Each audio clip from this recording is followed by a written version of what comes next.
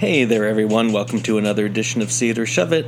I'm your host Greg, and I'm here again this week to give you my thoughts on the latest movies playing in theaters and streaming on your TV. Also this week, Be Kind Rewind looks at the film you voted for. For our featured movies this week, a trio of heroes work together to save the world in The Marvels, a serial killer terrorizes a quiet community in It's a Wonderful Knife, a boarding school teacher gets a lesson of his own in The Holdovers, the nativity story gets a musical treatment in Journey to Bethlehem, and a hitman goes from hunter to hunted in The Killer. It was another busy week, so let's get started. First up, the Marvel Universe ramps up its power with a trio of heroes. This is The Marvels. She's targeting every planet we call home. I would never choose to bring anybody into this. You are not the only thing standing between this and the universe. Oh my god, we're a team. If you want a medal, go into south. Higher.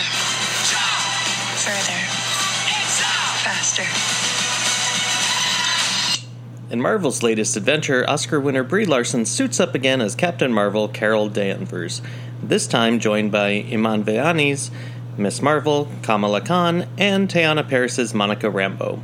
The film starts with Dar-Benn, played by Zawe Ashton, discovering a powerful quantum band that, when paired with a matching band, gives her the power that unleashes a superpower. Her homeworld of Hala is suffering through a civil war that has left them without air, water, and sunlight. Dar-Benn pairs the band with her staff and tears apart a jump point in space. When Dar-Benn does this, it causes Carol, Kamala, and Monica to all switch places whenever any of them uses their powers, forcing them into situations where they are fighting each other's enemies as well as destroying the Khan's humble home. In the middle of all this is Nick Fury, played again by Oscar nominee Samuel L. Jackson, who is trying to resolve the conflict between the Kree and Skull empires. Realizing the three of them can work together to battle Dar-Benn and stop the intergalactic demolition, but can Carol, Kamala, and Monica overcome the powerful force of Dar-Benn in time to save the world? When I saw the trailer for this, I predicted it would be a shove it, and I give this film a mild shove it.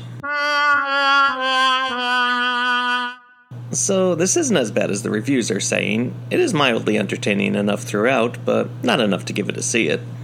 Marvel movies are generally not the type to showcase excellence in acting, so I won't even dive deep into that. But there are some scenes where the special effects are shockingly bad. It's amazing how so far into these films we are, and they let something be released that frankly looks unfinished. The storyline can be confusing at times, and the tone of the film never really settles into one type of tone. It was somewhere in between something you'd see as a TV movie on Disney Plus and a theatrical film. It never settled into one or the other. And while I give it a shove it, I don't necessarily feel like I wasted my time, but it's not something I ever really want to watch again. I think at this point the Marvel Universe needs to pump the brakes a little and stop turning out movie and show after movie and show, because the marketplace is kind of saturated and they're all kind of blending into each other at this point. So maybe it's time to take a little bit of a break for a year or two so that there can be an increased demand to go along with the endless supply of titles. But that's just my 2 cents. Next, a serial killer goes on a bender just in time for the holidays, and a local girl witnesses what would happen if she didn't exist. This is It's a Wonderful Knife. Last Christmas still haunts me. Time to let that go. No one cares. Everyone would be better off if I was never born. Did you see that? Did the power go out?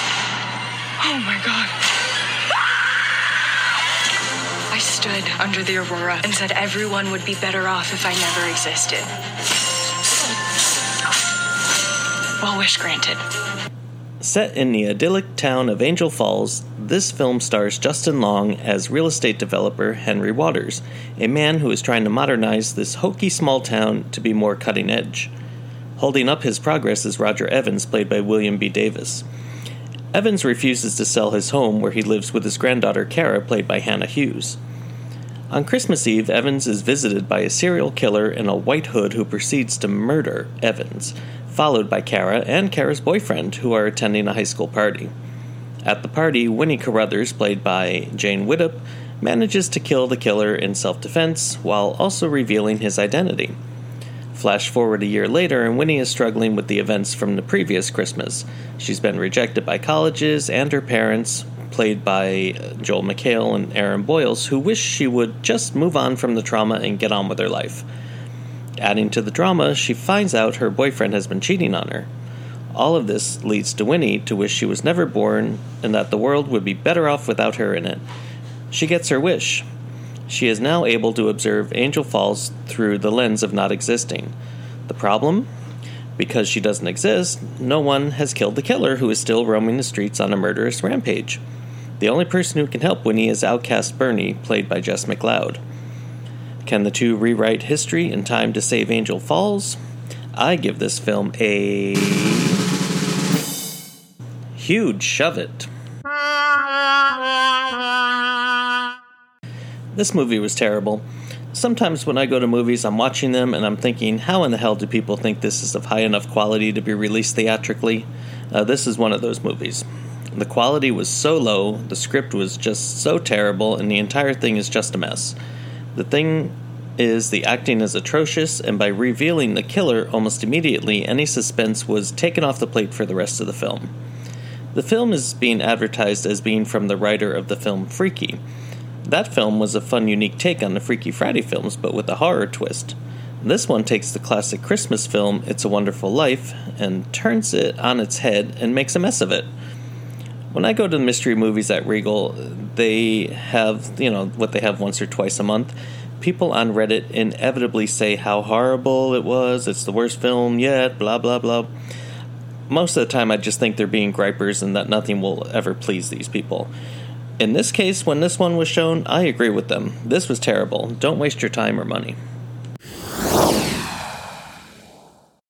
Next, when a cantankerous boarding school teacher is charged with supervising students over Christmas break, things don't go as planned. This is the Holdovers.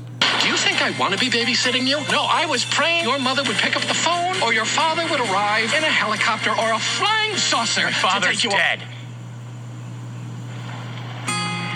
You don't tell a boy that's been left behind at Christmas that nobody wants him? What's wrong with you? There's nobody here, okay? You stay out of my way, and I'll stay out of yours. Let me sleep. Now, most of the kids dislike you, pretty much hate you. Teachers, too. You know that, right? I find the world a bitter and complicated place, and it seems to feel the same way about me. I think you and I have this in common. Oscar-winning screenwriter and director Alexander Payne reunites with his Sideways star Paul Giamatti, who plays Paul Hunnam, a cranky, strict professor at Barton Academy in the early 1970s. Hunnam is the type of teacher that every student dreads. He's a hard grader, severely lacking in a sense of humor, and has perfected a condescending tone to everyone he interacts with. Add a high level of social awkwardness, and it is clear why he lives a life of solitude. Every holiday break leaves a handful of Barton students without a place to go home to because of various issues. Hunnam has been chosen this year to be the one to watch over the 4 kids who have been deserted for Christmas. When a stroke of luck leads 3 of the 4 kids to having a chance to spend the holidays off campus, Hunnam is left with the head cook Mary, played by Divine Joy Randolph, and his student Angus, played by Dominic Sessa. Angus and Hunnam have a tense relationship both in and out of the classroom. Hunnam knows that Angus is smart, but still feels the need to assert power over him. Through various events, the 3 people, each having tortured souls for different reasons, realize that they have been placed in each other's lives to learn a valuable lesson. When I saw the trailer for this, I predicted it would be a see it, and I give this film a huge see it. This is one of my favorite films of the year so far. It was a delight to watch. Paul Giamatti has never been better, and this role fits him like a glove. Dominic Sessa is excellent as Angus. He has the look of a teenager in the 70s and just the right amount of teenage angst. Divine Joy Randolph is terrific as Mary as well, and brings a lot of heart to the story. There's never any doubt where the story's going to go, but it is written so perfectly and performed so fantastically that any predictability doesn't matter. Alexander Payne's last film, Downsizing, was a critical and commercial dud, although I didn't mind it too much. However, he hits a home run here, and I hope this breaks out during the holiday season and during award season, because it is, like I said, one of the best movies I've watched this year. It is currently in limited theaters, and I believe it's expanding even further this coming weekend. If it's playing near you, go see it. Next, the Christmas season starts early with a musical retelling of the Nativity story. This is Journey to Bethlehem. Mary, God has chosen you to have a son, the King of all kings. This wasn't a dream. An angel came to me. It's hard to have faith. It's hard to believe. Look at the star! The future holds more. This is it. Let's go! There are too many questions, too little time. A divine king is to be born in your land. Some mountain too high to climb. Why would I help find a new king in my kingdom? Former Glee writer and music producer Adam Anders makes his directorial debut here with a musical retelling of the Nativity story, starring Fiona Palomo as Mary, a young girl who bristles at the concept of an arranged marriage. She soon is introduced to Joseph, played by Milo Manheim. Let's just say things get off to a rocky start. Mary wants to become a teacher and has no interest in marriage, and Joseph is eager to meet Mary and live a life of wedded bliss. One night, Mary is greeted by the angel Gabriel, played by Lecrae. Gabriel informs Mary that she has been chosen to carry and birth the Son of God. Soon, there is a rumor going around that the newborn king will be born as the Son of God. This does not go over well with King Herod, played by Oscar nominee Antonio Banderas. He enlists his son, played by Joel Smallbone, to find the mother-in-waiting so that he can stop the birth from happening and maintain control of his kingdom. Oh, one more thing, this story is told in part through modern pop-style songs. I give this film a mild shove it. I don't know what to make of this movie. While I think it's a nice family film that some people will enjoy, there were just too many eye-rolling moments for me. Using modern pop-style songs to tell the story was an odd choice to me. It didn't seem to go with the story or the setting, and just kind of made the whole thing feel inauthentic. The costumes and the setting all looked pretty decent, but the whole thing felt like it was a local musical revue. It felt very stagey. The one shining moment is Banderas, who was clearly having a hell of a time in his role, chewing up any scenery he can get his hands on. It was like the human version of Prince John in Disney's Robin Hood movie. But I didn't mind it because it gave some levity to the film. Overall, if you're looking for a modern take on the classic story that you want to take your kids to, this may do the trick to get them into the Christmas spirit. I mean, it's harmless, but overall, I didn't think it was great. Finally, an assassin faces an existential crisis. This is The Killer. Forbid empathy. Please. Trust no one. Fight only the battle you're paid to fight.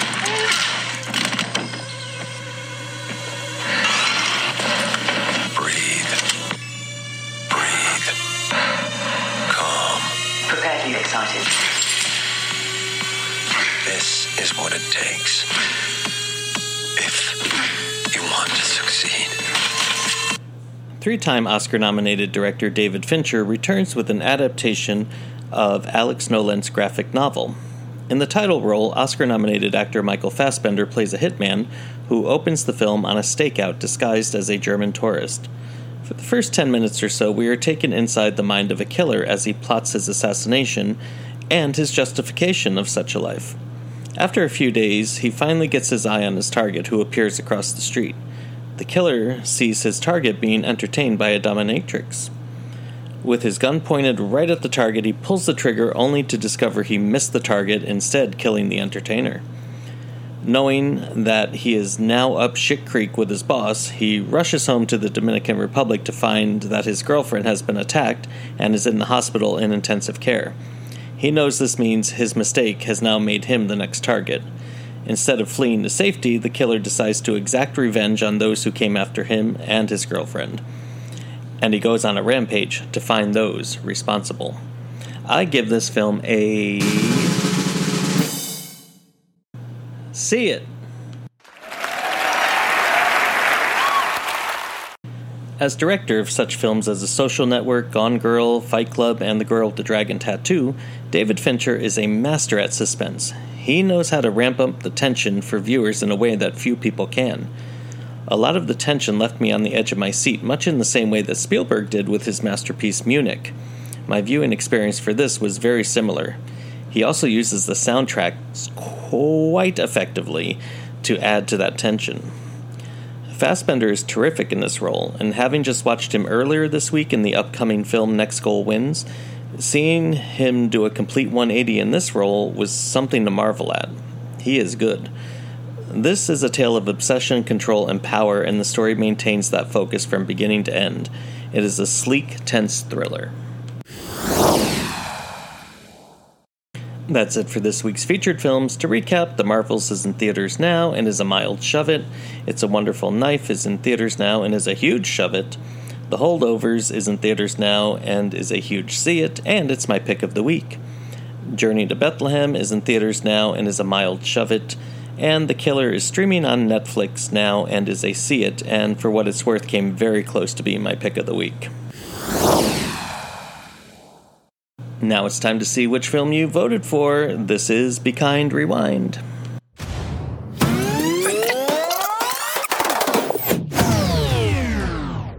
Continuing on my series where I take the 52-week movie challenge, this week's topic was a film set at a college. Your choices were Legally Blonde, Good Will Hunting, and Back to School. You voted and chose Good Will Hunting. Meet Will Hunting. I've been looking over this rap sheet of yours. Assault, theft, resisting. I've spoken to the judge, and he's agreed to release you under my supervision. Really? But you have to meet with a therapist every week.